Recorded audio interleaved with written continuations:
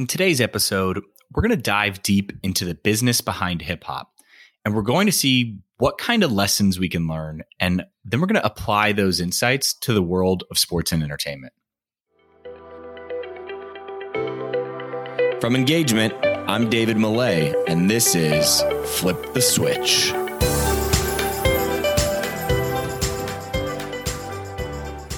What's up, guys? Welcome to another episode of Flip the Switch. If this is your first time here, welcome.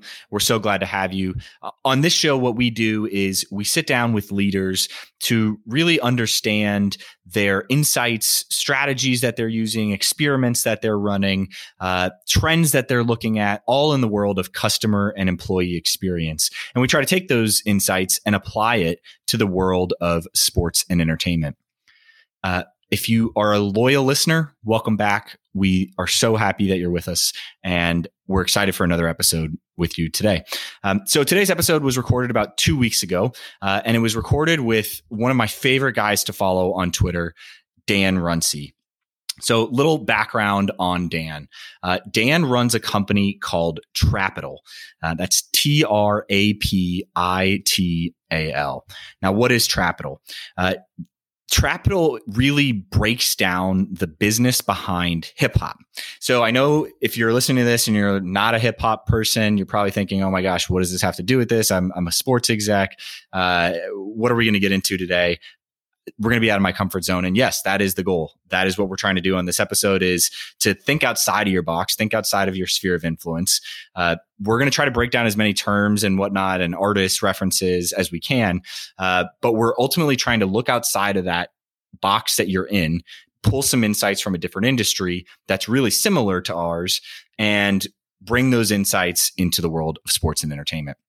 So what Dan does is he does not talk about the news. He does not break news by any means in the world of hip hop. Instead, think of what Dan does as more of creating case studies behind what's really working, what's not working, why and how are those things working or not working, and what is really the in-depth strategy and decisions that got made behind the scenes that dictate that strategy. So some of my favorite things that he's written, just to give you guys an insight, right? Like how Tyler Perry has built his customer-centric empire. One of my favorite articles that Dan has written, go Google it. You can find it, How Tyler Perry Built His Customer-Centric Empire. I think that's a good entry into Dan's writing, his writing style, and the type of really deep insights that you can expect to get. But he does all kinds of stuff. He'll cover, how and why big artists like Travis Scott collaborate with McDonald's, the first collaboration that McDonald's did since Jordan. He'll go into in-depth behind the scenes strategy and decision making in the streaming wars between Spotify and Apple. He'll talk about really why the younger generation latches on to certain artists and how certain artists build rabid fan bases with those younger generations, breaking down Live Nation's business model and what we can learn from that. So there's tons of different insights that we're going to get into today that you're not used to hearing about. And Dan thinks about it at a really, really strategic level. Couple of frameworks to help you think about as we go through this episode, some lens I want you to wear. One, you can almost think of and liken artists and recording artists, that is, to pro teams or recording artists to university athletic departments, especially in terms of brand building, creating fandom, partnerships, and sponsorships that they do. Another lens you might consider putting on is think about record labels are to pro teams and university athletic departments as artists are to athletes. So especially in the day and age of name, image, and likeness in college sports and in pro space where guys like LeBron oftentimes could be bigger than some of the teams in the league, how do the team and the athletes work together to lift all the boats, just like the record labels and the artists have to do. Additionally, you can think about it the lens of, think of Spotify, Apple, the different distribution platforms, really similarly to ESPN and the cable networks that we have. And what are all those new avenues that are coming out, right? Being able to stream on Facebook, equating to new music discovery coming out on TikTok and whatnot. So anyway, there's a lot of different weird insights that we're going to get into. I really want you to put your thinking cap on for this one. and it's going to be a great episode.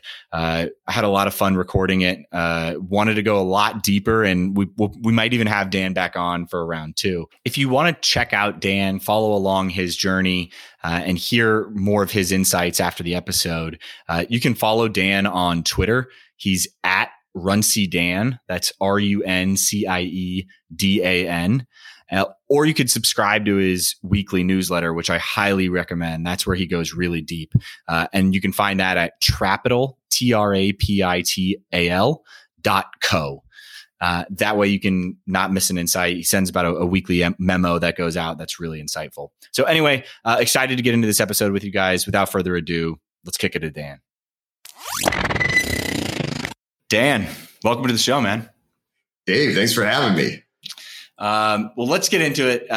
Our audience might not be familiar with you, but I've subscribed to Trapital for a while now. Talk to us about kind of a little bit about your background and what you've been working on, and tell us about Trapital. Yeah, definitely. So Trapital is home for the business of hip hop. It's a company that I started 2.5 years ago and started working full time on last year. And for me, writing and covering the business of hip hop was something that started purely as a hobby. 6 years ago, I had just finished business school. I moved to the Bay Area, and my main focus was to get a job in tech and follow very much, a bit of a traditional route. I also wanted to do something that was more social impact oriented, wanted to, provide some good to the world. And that definitely was the way that I was focusing on things at the time.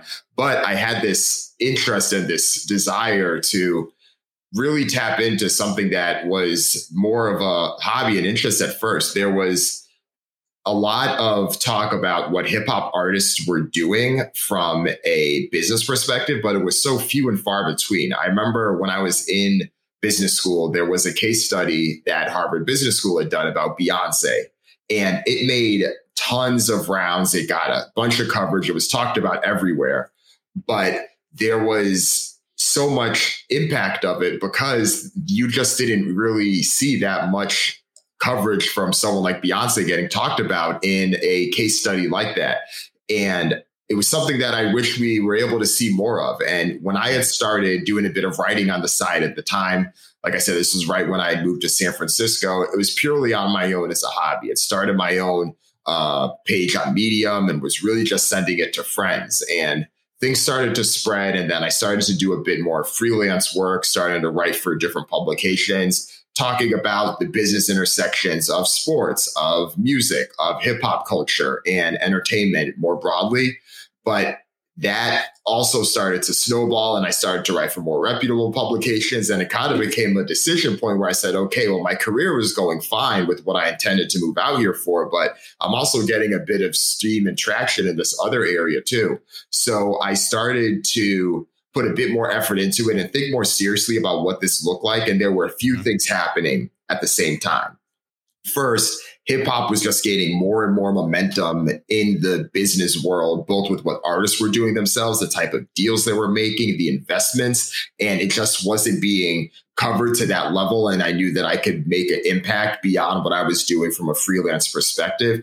And second, there was also this wave happening in digital media too, where there were a number of new companies that were being formed that were focusing on specific niches, leveraging newsletters, leveraging podcasting, and being a bit more hyper specialized in a particular area than we had seen in the past. And no one had really done this for the business of hip hop. So looking at the two of those together, I said, there's an opportunity to put some more structure around this, have some branding, and really make it something. So the idea for Trapital came at the end of 2017, and then I ended up launching it in 2018.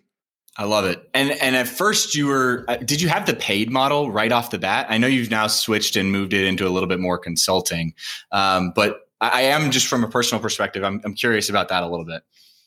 Yeah. So I had it as a free newsletter for the first 9-10 months or so.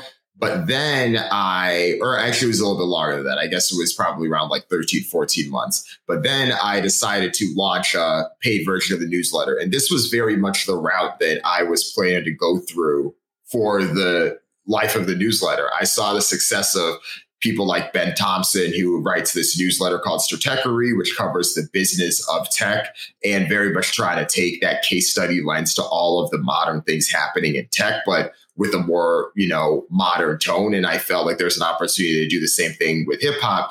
And the way that Ben Thompson's business model was he had one free deep dive piece a week that he did that was available to everyone. And then he had shorter updates on the more timely things that were behind his own paywall, where he charged customers either $10 a month or $100 a year to subscribe.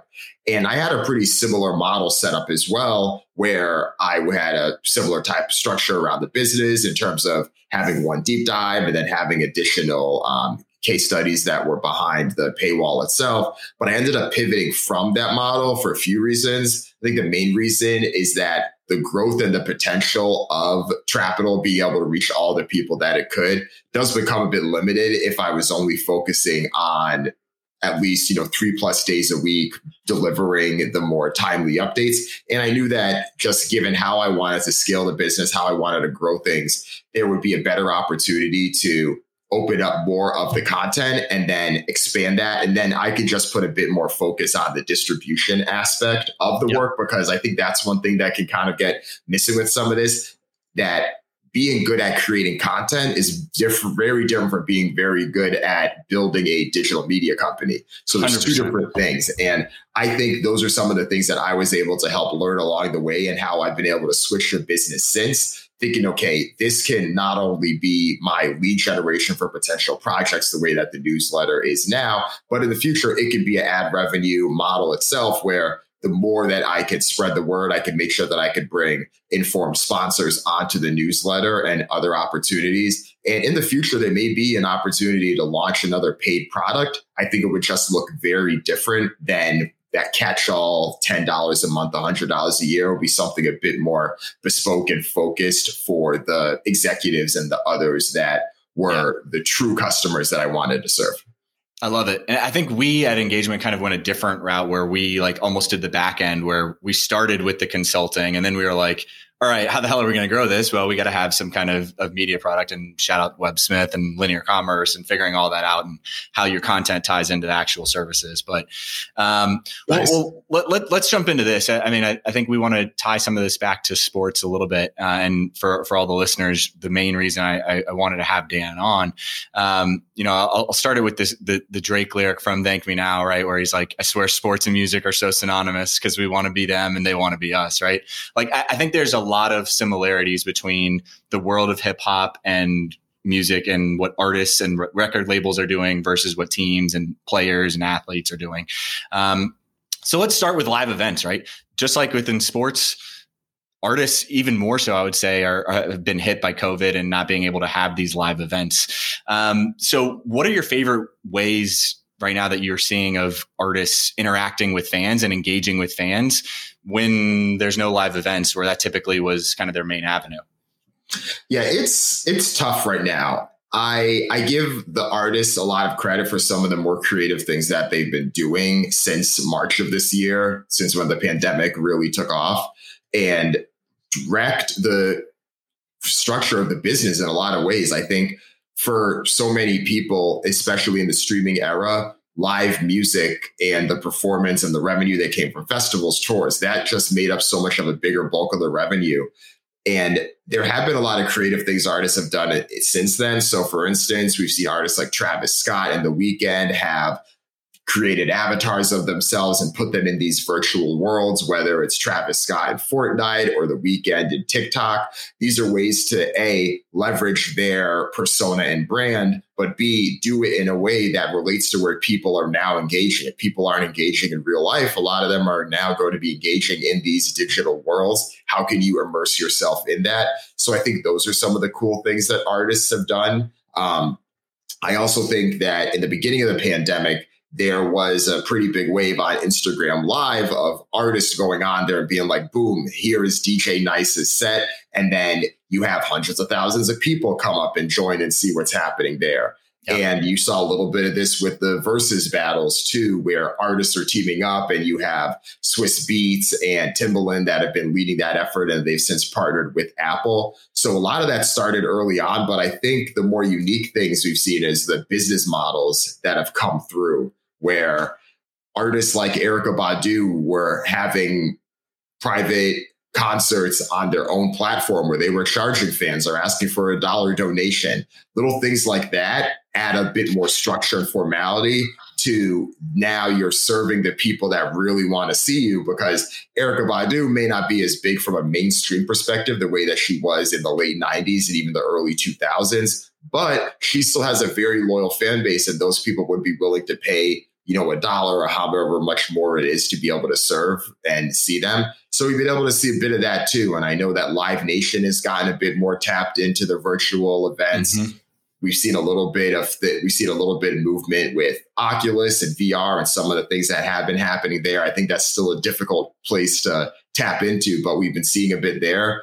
So there's definitely potential. There's opportunity, but I think at the end of the day, especially in music, and I think this does relate to some extent in sports as well, just given some of the decisions a lot of the pro sports leagues are making, there are very few replacements out there for a business model that relies on packing tens of thousands of people in a venue and charging them 40, 50, 60 plus concessions and sponsorship and all the other opportunities that come through that. It's just tough to replace that. So artists are trying to make more music or trying to backload things, or they're releasing music and not even having the intention of trying to go on tour, knowing that it may not happen until the end of 2021 or even later than that. So it's great. I mean, I know that recently Pfizer announced that they have this vaccine in place, but it's still going to take some time. Yeah. So we'll see.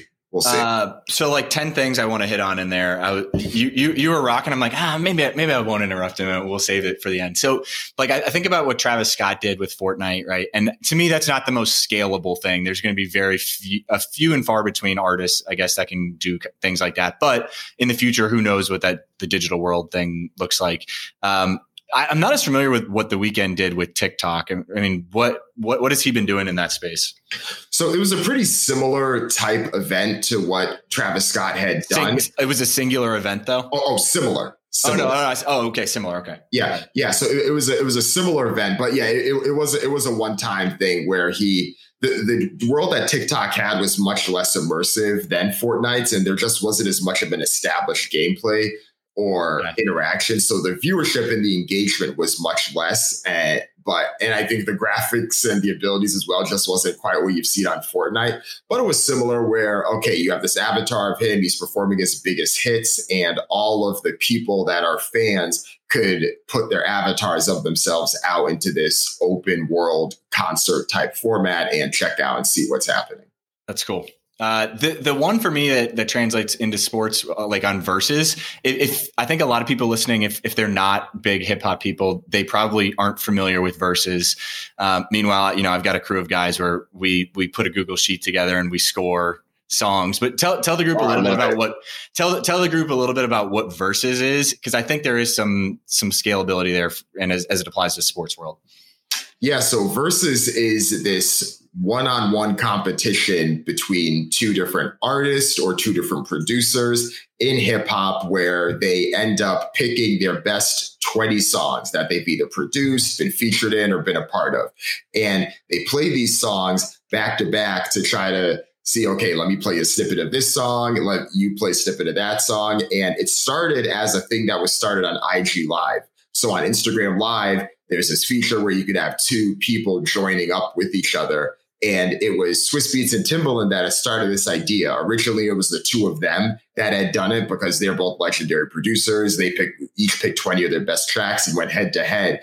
And it became a bit of a slight competition to see, okay, who's the person that's going to win this? Who's going to do their scorecards? But a bit more intentionally, and one of Swiss Beats' goals of this was really to make it more of an education, because there's a lot of people that are hip hop fans now that may not necessarily have had or may not have been there in the moments when a lot of the people that are doing Versus battles have been there. Because Swiss Beats and Timbaland are both, decades in the game, many of the connections they have in many of the Versus battles are people that were big in the 90s or in the early 2000s. So at this point, you're talking about 20 plus years of artists being pretty successful. One of the more recent ones they had, and the biggest one that they had today, was between Brandy and Monica, who had a rivalry at the time, but were also featured on one of the biggest records in 1998 too. So they were going back and forth. So it is a pretty smart event because it creates a lot of engagement on Twitter, because a lot of the people that are in that millennial or even early Gen X fan or early Gen X age range are the people that were fans. And those people are very active on social media, giving their opinions. It also attracts the younger folks. And now they've since made a deal with Apple Music. So they've now simulcasted. So if you want to watch your Instagram, you can do that. If you want to watch your Apple Music, you can do that. So it's a pretty interesting platform. And I think it started in a lot of ways as a novelty that we needed something to help try to keep us occupied during the pandemic. A lot of people, especially in the months of April and May, the sheltering in place, at least here in the US, was still strict and everywhere. So yeah, on a Saturday afternoon, everyone is just looking for something to do. Let's tune in to see Jill Scott versus Erykah Badu. Like, that's cool. So I do think there's some potential there. I think the difficult thing with anything you could imagine, there's always a difficulty in getting the ideal artist that you would want to participate. Some people may not engage. Like recently, Gucci Mane had said that he had respectfully declined participating. And it's like, come on. Interesting. And it's like, you and Jeezy would have been perfect. Like, or you and T.I. would have been perfect. All of you battled for this King of the South title. You were all, around the same age range. Let's make it happen. But sometimes it can be tough. And it's an interesting model because I think it does translate well, even in areas outside of hip hop. Of course, there's areas in music outside of hip hop that it could work. But you think about the way that media works now and the way that so much sports coverage happens too. So many of the discussions are us talking about, well, who was better in this era, this player or that player? Like, right. I mean, of course, the debate that gets the most conversation is the Jordan or LeBron, but that's just one debate about people that didn't even play technically in the same era. But there's so many others that did have similar things. Maybe a versus isn't the thing, but there's something about that. What is the head-to-head thing that could bring up nostalgia for fans, that could keep people engaged and can bring these legends back in a way that's engaging? I do think there's some interesting plays there. Yeah. Yeah, and I think the main thing with it, right?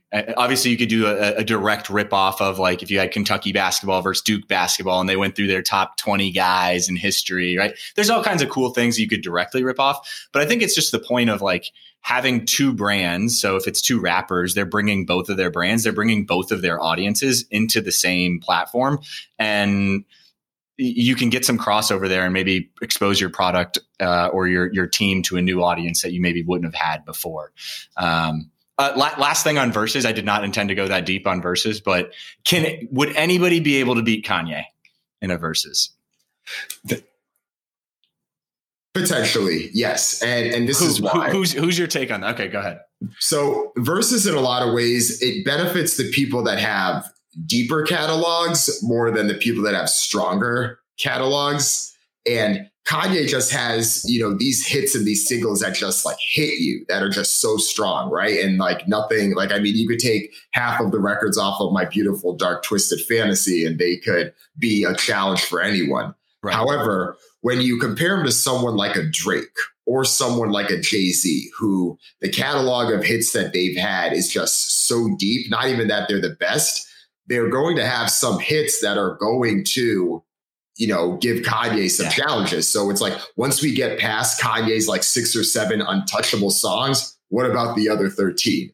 And that's where I think someone like Drake can do well, because it's been a decade where there really hasn't been a 9-month period that Drake hasn't had he's been some hit versus Kanye has these blips of like 04 to 06 magic. 07 to 08 magic. And then, 2011 or 2010 to 2013 magic. But 2014 since then, maybe a few records off of Life of Pablo, but it gets a little thin after that. This is where I think this space would work well in the sports world because you just get really good, robust dialogue like this. Right. Well, let's move to a different topic. Similar though, with not having live events. Obviously, you hit on it that it's going to be really hard to replace the missing revenue from tens of thousands of fans paying upwards of $100 per ticket. It's hard to recreate that revenue. But what have been some of the more interesting revenue models that you've seen artists or record labels exploring during this time and getting into?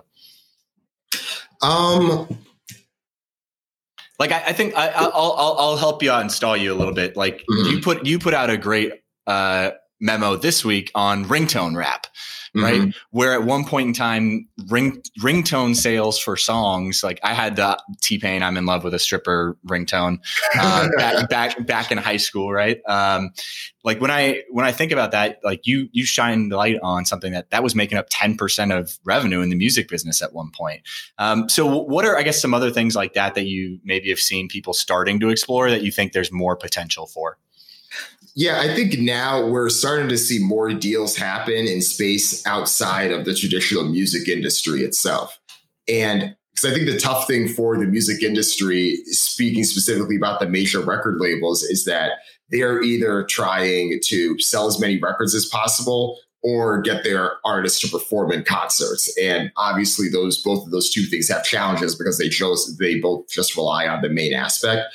But we've started to see more artists do partnerships with products and companies that are a bit more fit for at-home experiences, which is so much of what's happening now in the pandemic. So, for instance, you could look at someone like Logic. He had, quote unquote, retired from hip hop a few times, at least at this point, but he signed a 7-figure deal to do a partnership with Twitch, which is a live streaming platform, a bit more focused on gaming in the early days, but it's definitely expanded quite a bit since then. Twitch, of course, is one of the many companies that has had a very strong 2020 in light of everything that's happened, just given the fact that there's engagement there. We've also seen many more artists tapping deeper into TikTok. TikTok is another company that has done quite well in the pandemic. Its growth trajectory was already there. It got a little bit more press just given some of the more geopolitical concerns about it, which then increased the number of downloads there. And you've seen more artists start to specialize in, okay, well, if I can't put out a record, how can I at least get some sponsorship money so that I can make a clever TikTok? So you see artists that weren't even like big names in music currently right now, like Iggy Azalea or Jason Derulo. Yeah, Jason Derulo's been killing it on TikTok. Yeah, he really is. And then, of course, the bigger news that we've seen recently is that Beyonce launched a new partnership with Peloton to have her music exclusively put on these platforms. So I think overall what you're seeing is that you have these new platforms, these new opportunities that have developed. All of them want to integrate music in some way. And artists, especially the ones that have this deep back catalog, how can their content be immersed into this platform, or how can their likeness and their brand help influence some of the success that's already happening? And I think those are some of the more unique things that have happened in the pandemic. And I don't think those are necessarily going anywhere. I think those will stay even after the pandemic ends.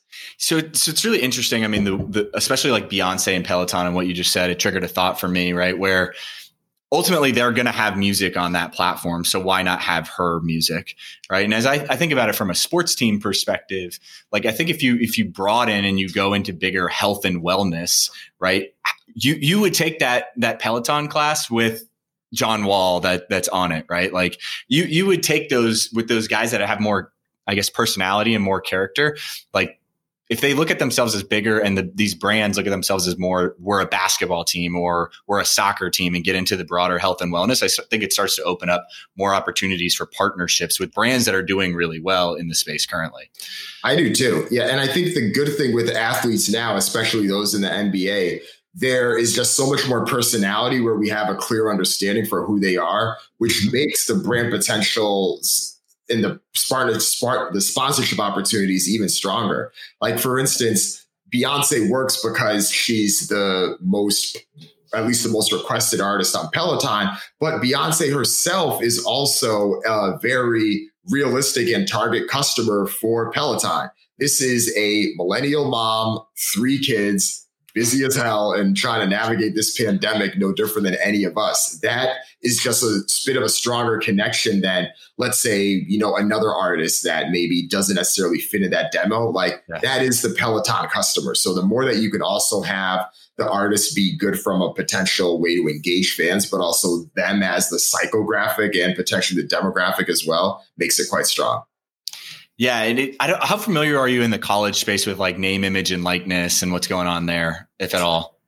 To some extent. I know that there's been like lawsuits back and forth, and I know that California had passed some law last year to allow it, but it does seem like it's still a pretty contentious thing.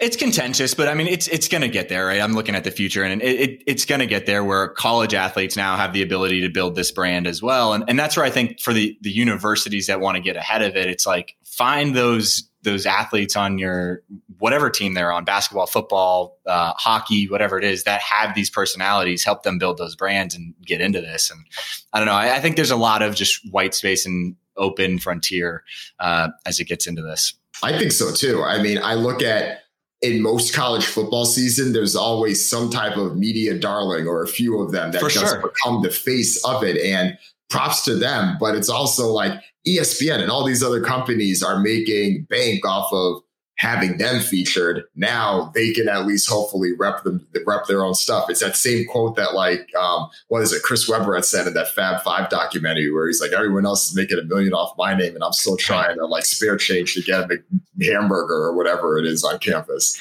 And that's where I don't want to go down a rabbit hole in this, but like, that's where I think there have been some schools that are like resistant to it. And I was somewhat resistant to it at first because I'm like, how are the economics going to work?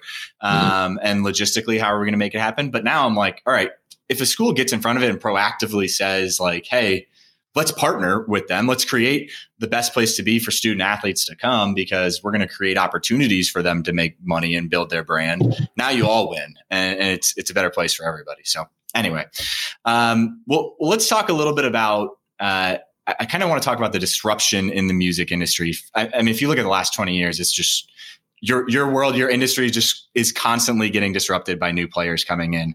And I think sports has been so not disrupted for the last however many 20 years.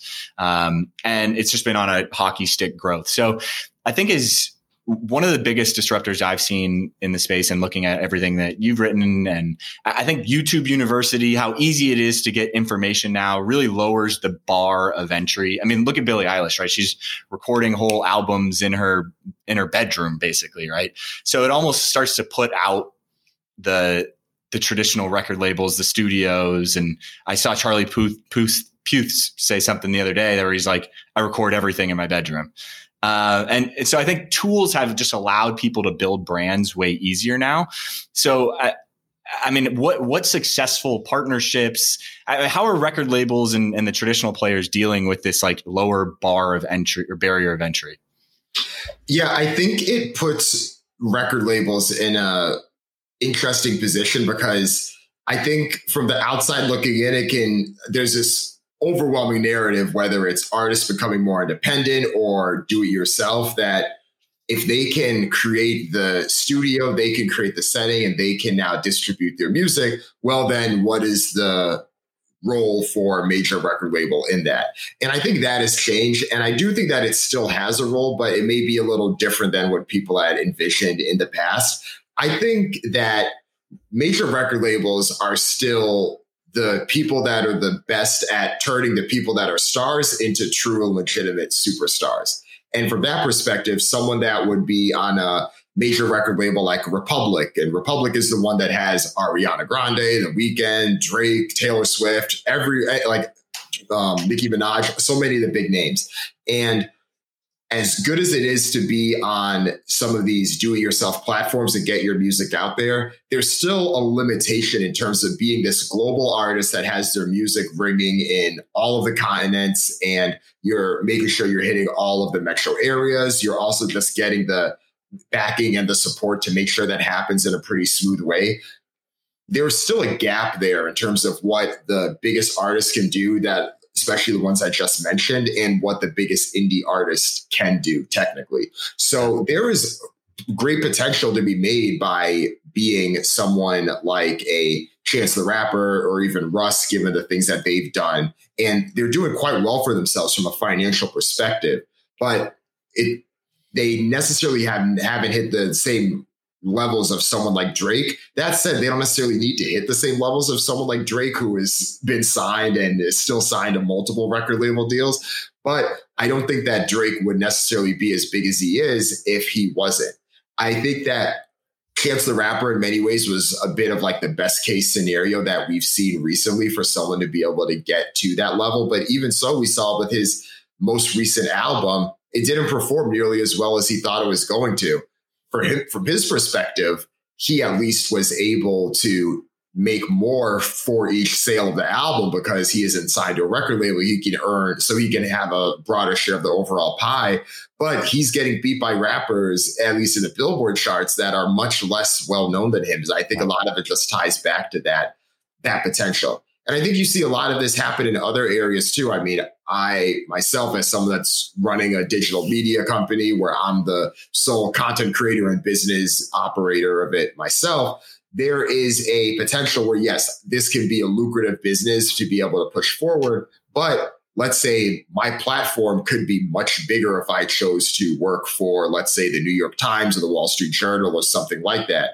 But there's economics of what I'm doing now that may make more sense, and also just the journey of why. So I think there's a lot of trade-offs that happen in the music industry. So the major record labels, if they can focus on what they do best in terms of, we're really the only people that can make sure that you can sell, over 500,000 albums in a week. Yeah. You kind of still need to be here. Like it would be almost, I think there's a bunch of similarities in sports and other things, but no question. Yeah. I mean, I look at the similarities to sports as like, that's why LeBron went to the Lakers. Like he felt like he's obviously going to do a good job building his own brand by himself, but by going to the Lakers, it's going to open him up into a whole bunch of other things. It's not because he was like, as much as he wants to say it, it wasn't because their leadership that they have in the group. It's because that avenue puts him in a place where he can go build out and do a bunch of other things. And so I think a bunch of the other brands, like if you were able to get better at that and say, okay, what are the things that our athletes care about? And as a pro team, how can we make sure that we're the best in that one area? You're going to attract the guys and the girls that want to grow in that space. And so it's becoming more than just about winning championships, because there's only one winner at the end of the year, right? Right. Like, and there's 31 losers, or in college, right, 100 and some losers. So anyway, I think there's a lot of similarities there. Yeah, definitely. What rabbit holes are you going down right now? Like, as you think about like some of your next big articles, what are some of the things that really are catching your attention in the music industry and that you're going down right now? Yeah, there's so many. I mean, for me, I look a lot at the things that were made fun of, or the things that people necessarily didn't like as much, and how that translated to the way things are today. So ringtones was one place that I went down a pretty deep rabbit hole of recently. But I also think about just the art and the aspect of music videos. So that's one thing I've started to do a bit more, like the role that music videos have had over time in music and in hip hop specifically.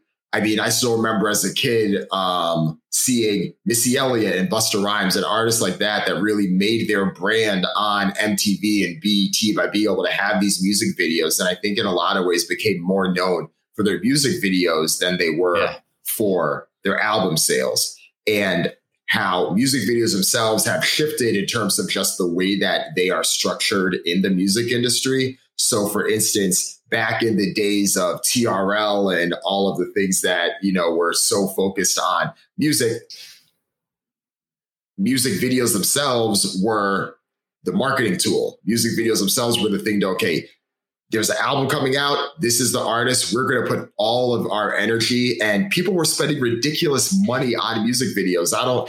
For the folks listening, there was a music video that Michael Jackson and Janet Jackson had put out called Scream. And it was, I want to say, maybe like $4 or $5 million at the time in 1995. And that was just considered an obscene amount of money to spend then. People don't spend that money on music videos now.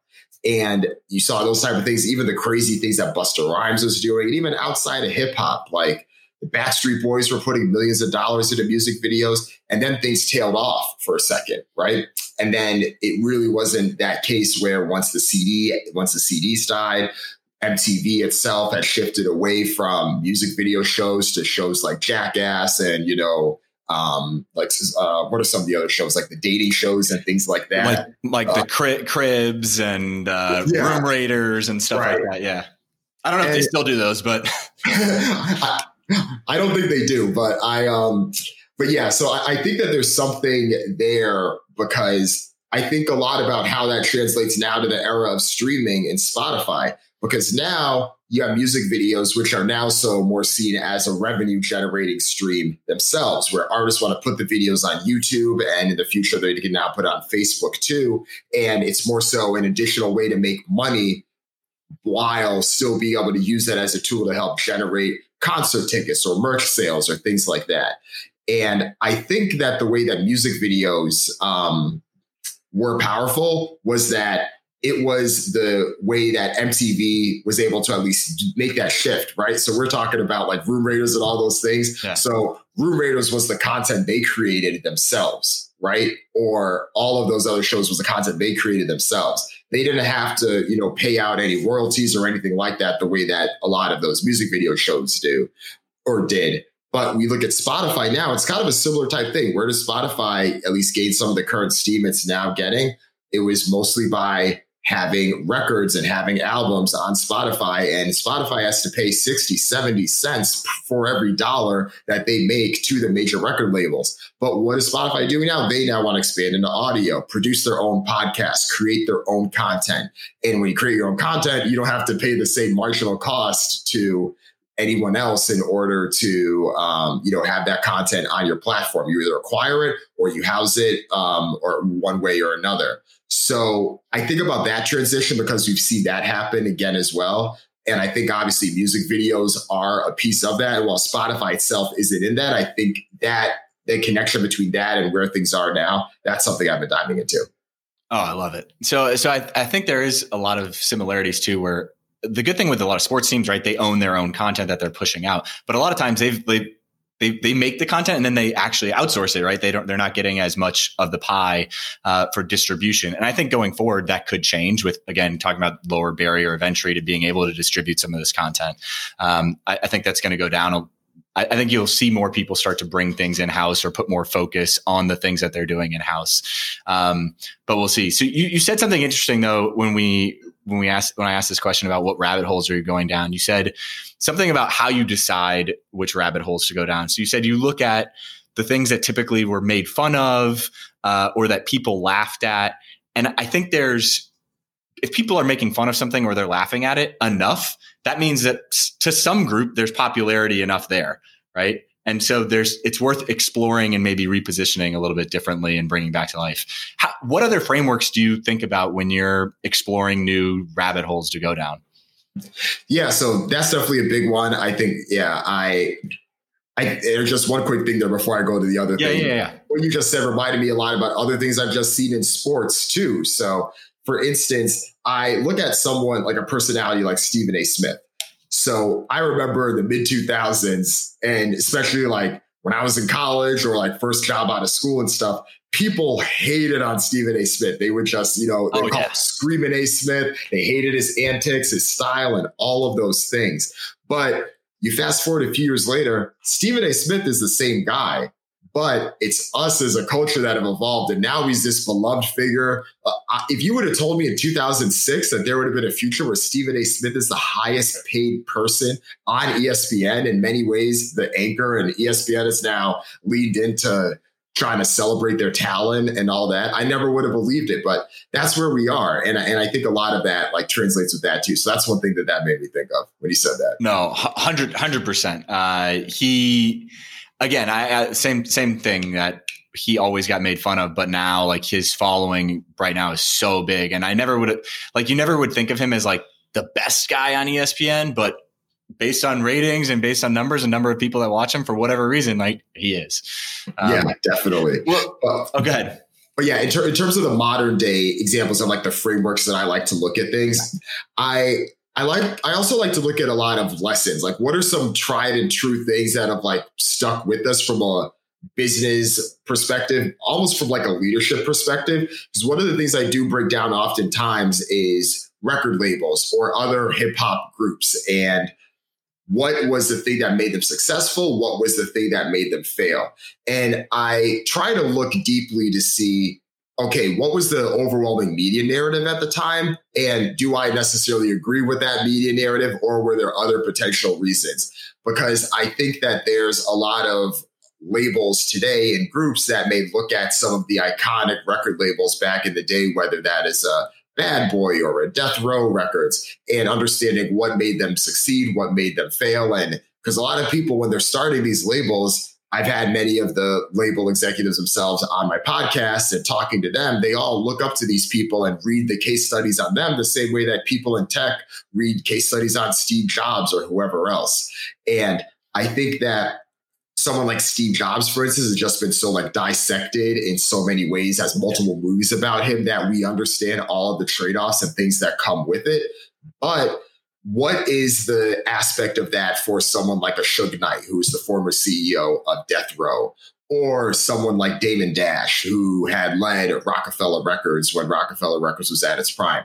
And how do those things relate to the record labels that are emulating them today, whether that's like a Quality Control Music, the folks down in Atlanta, or with Top Dog Entertainment, Kendrick Lamar's record label in LA, or even Dreamville, J. Cole's record label. Yep. So I look at those things a lot, and I think that framework is helpful because it allows me to have either a unique perspective or to double down on things. And I think those are the insights that really serve the people that read and listen to Trapital quite well. In a lot of ways, people reach out and they're gravitated to it for a few reasons. They appreciate the insights because they're in the industry, or they're outside of the industry, folks like you, but there's several things that are applicable and translatable just because, you know, it's like this, like the Drake line you said, they're like them, we're like us. So yeah, that's one of my common frameworks. No, I love it. And I think to your point, right, with Steve Jobs, everybody's dissected that 100 ways from Kingdom Come, but we can learn. There's so many other really, really mega successful people that made certain moves at certain times. And if we can go analyze those stories, we're probably going to get different insights than what our peers are getting, who are just going down that mainstream avenue path. Well, let's jump into another question here. You're a Michigan guy, right? You and your guys together. All right, so I'm a Notre Dame guy, so we're a little bit at odds here. Katie, who helps us with the podcast, she's a Penn State girl, so we're all at odds with each other at this point. Big Ten, and I guess you're technically independent, but you're honorary Big Ten, I suppose. Honorary Big Ten, honorary ACC. All right, so this is something I want to explore a little bit with you. So I think about sports teams, and they're able to really generate a ton of passion, right? Like Michigan fans bleed maize and blue, right? Did I get those colors right? Maize and blue. Yep. Okay. But when it comes to influence, I think the influence that they have is a little bit different than what like maybe an artist has. Like, and I think that may be due to personality, but I'm curious as your take on it, right? Like Michigan has such a big reach, but if they told you to go buy this brand of cereal, I don't know that recommendation means anything to you, versus if Travis Scott tells you to go do it, you're going to go do it, right? So, I mean, talk about that dichotomy a little bit and how you see that. I don't know if you thought about that, but something I'm thinking. Yeah, no, I love this question. I think that college sports, and I guess some pro teams to some extent, like I put like the Green Bay Packers and teams like that in this, in this bucket too, but college sports hits this like legacy and like tried and true tradition perspective that I think matters a lot. And yeah, like there's people like friends that I have, like, well, a big Michigan State fan went there for law school and he still has everything there, donates all the time and still attends the game, follows everything and follows them like it's, you know, a member of his family. And plenty of my classmates from Michigan do that. The group text blows up every Saturday that Michigan has a game. So it's not good right now. It's not good right now. It's pretty bad. So there's an aspect of the traditional aspect where it's almost like this is for the way I see it, this is a member of our family. This is someone that is here. We want them to be successful. And we're tied to this team regardless of who the players really are. And I know that in the NFL in general, there's an aspect of the players themselves as brands that doesn't necessarily carry out the same way it does in basketball. And I mean, I know that's for several reasons. And I think in the NCAA, it's even more to that extent relative to the NFL. But I think that, yeah, there's a legacy and tradition aspect that sticks with the team, regardless of what's happening. And you're almost like rooting and like checking back for them. No different than you may check back for, I'm trying to think of like a good example. It's almost like your hometown. Like you want to see them being successful to that extent, right?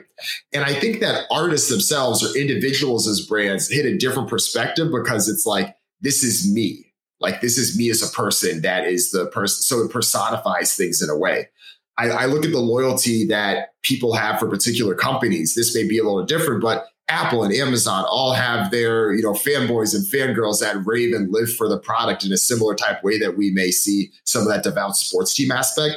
But it's not like Apple may sponsor something, but it's more so the other way around. What is the thing that Apple is sponsoring as opposed to, okay, Travis Scott is the one that becomes the brand ambassador of this in a way where that connects it. It's like, oh, Travis Scott's wearing this, I can wear this in a way where like Michigan itself can't wear that. Sure, like Shea Patterson or one of the quarterbacks can wear that, but it's just not the same thing.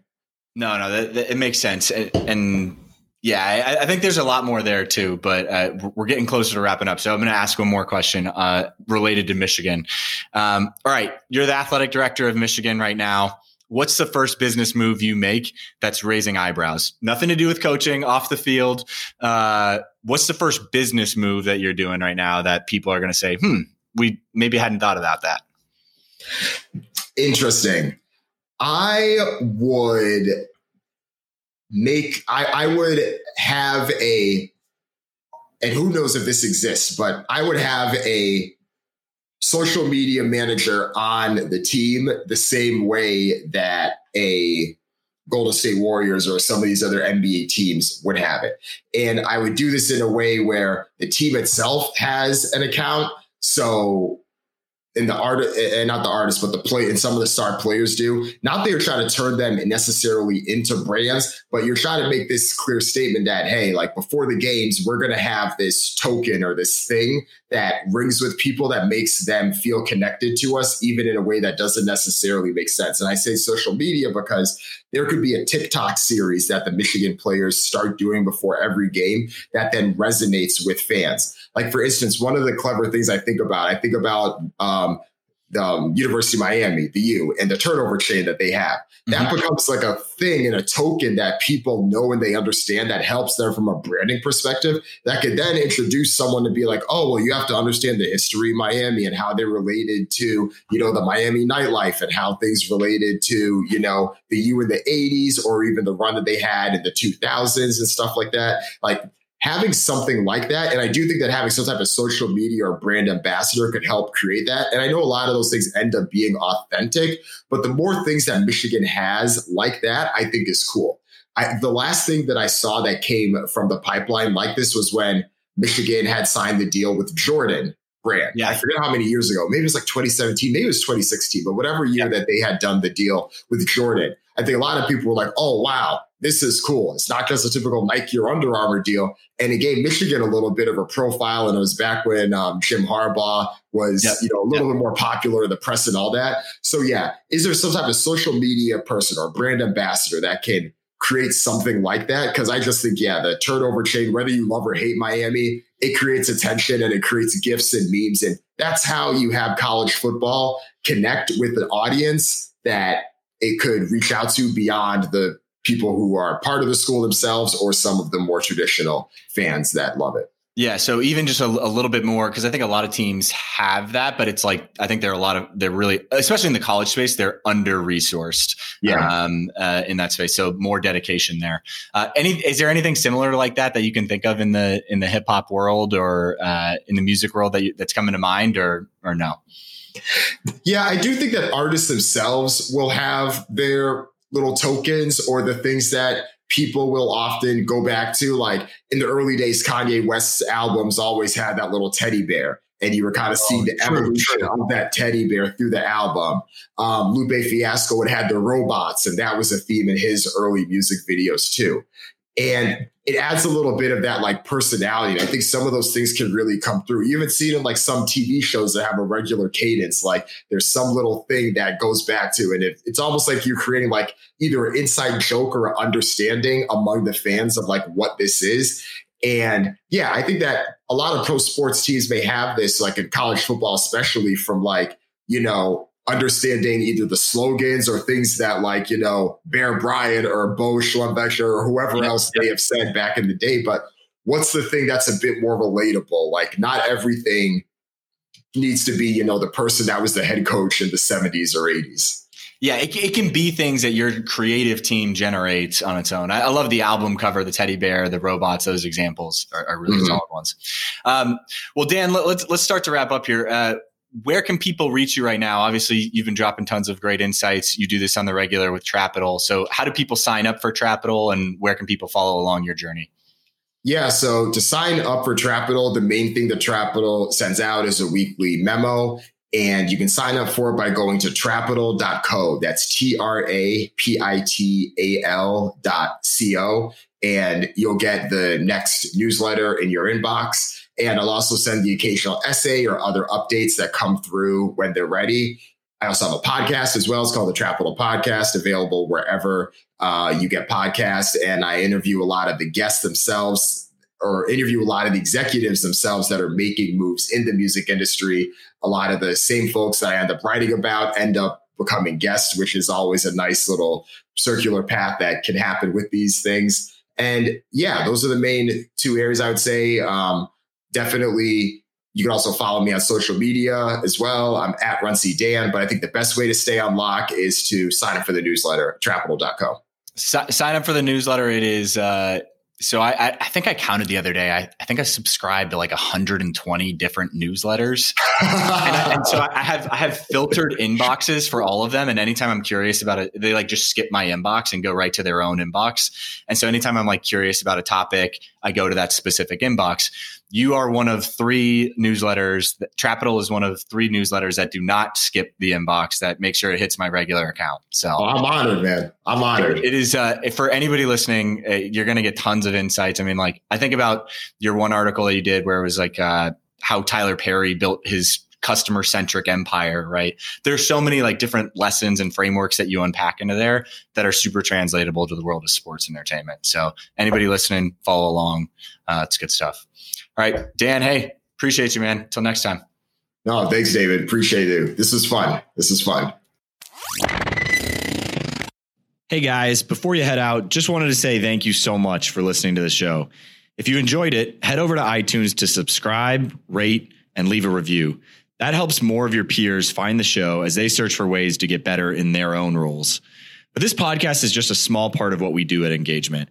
In our normal day in the office, we're crazy focused on helping athletic departments and sports and entertainment companies generate more revenue by becoming more customer centric.